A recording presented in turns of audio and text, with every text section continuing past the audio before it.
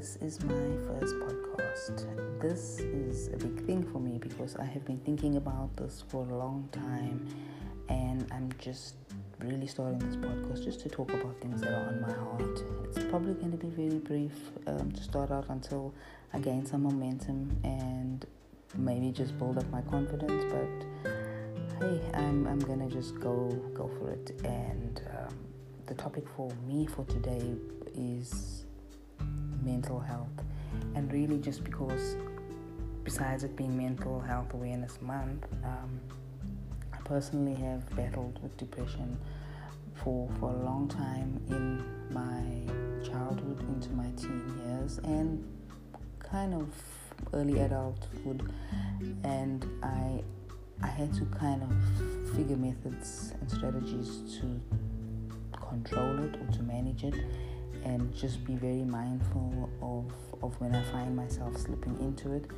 And it is a continuous work. And one of the things about it for me personally was that I've been to the brink of depression. I know what it is to have seen several therapists. I also know what it is to be prescribed medication, and I will talk about the medication effects for me. What I found for myself, all that it did, it put me in a state of numbness, which actually removed me from dealing with the emotion, and eventually I had to realize that all that was happening was the medication was delaying me confronting whatever it was that was pushing me into that state of mind. And fortunately for me, and I don't say it's the same for everybody, because some people need the medication because the medication will save them from doing something harmful to themselves. But in my case, when I had gotten onto the medication, I had to take myself off just because of the way it was making me feel, and just my inability to really deal with life and then the realities of it. So as hard as it was, I didn't persist with medication.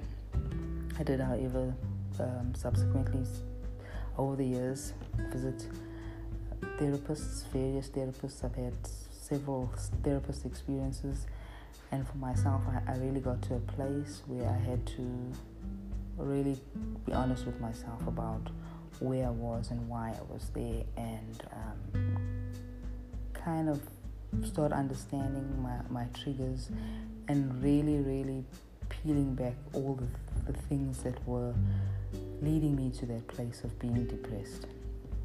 So there are many things, and if it starts early on in one's life, and I'll speak for myself, I have a very full understanding of why it was, and I just think it was really just excessive sorrow.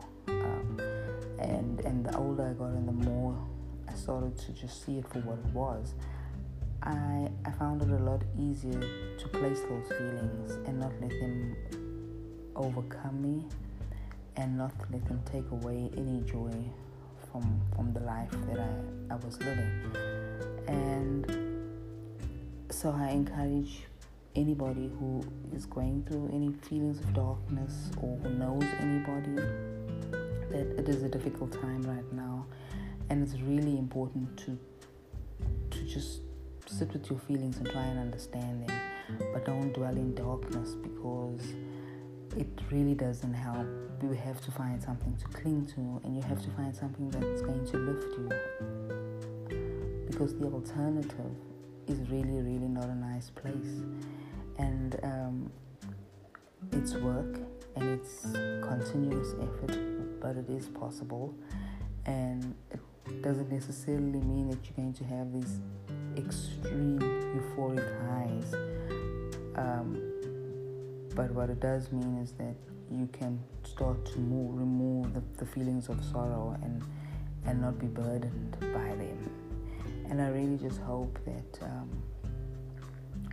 during this period of COVID-19, that for those that are feeling extremely vulnerable, that they are able to just keep it together and just stay optimistic that There is a brighter day ahead.